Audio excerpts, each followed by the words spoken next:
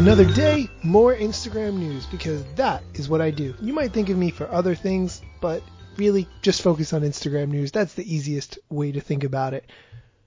I talked very recently about how I now have 2 rows of Instagram stories in my Instagram homepage. Now, Instagram is testing users not only being able to see 2 rows of stories instead of just 1, but also a button that will appear beneath the 2 rows of stories that lets you click to see all stories. This will then launch a new screen where you can view and scroll through all your available stories in a full screen experience.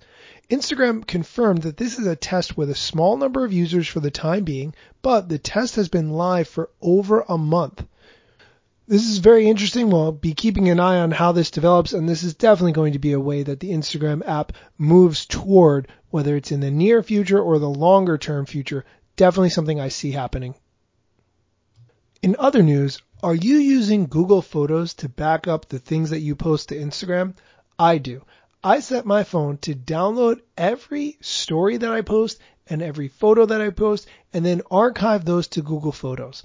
I do that for a couple of different reasons. Number one, I want to make sure that everything is backed up in the cloud in a way that I can access it from any device. Also, Google Photos are searchable. So if I search, for instance, New York, it'll find all the pictures that I've posted from when I was in New York. You can archive to the Instagram app itself, but those photos are not searchable. So there's some challenges there. However, Google announced that they are no longer automatically backing up photos from certain apps.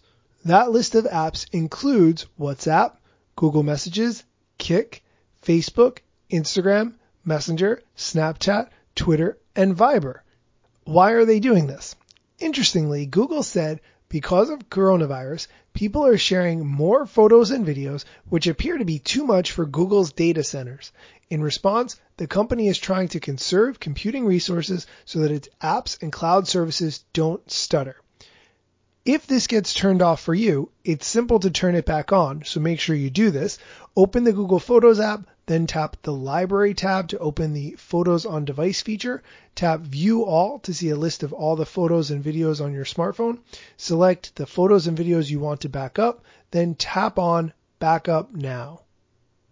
I also recommend going into the settings of the Google Photos app, finding which folders are set to back up automatically, and making sure that the Instagram folder is turned on.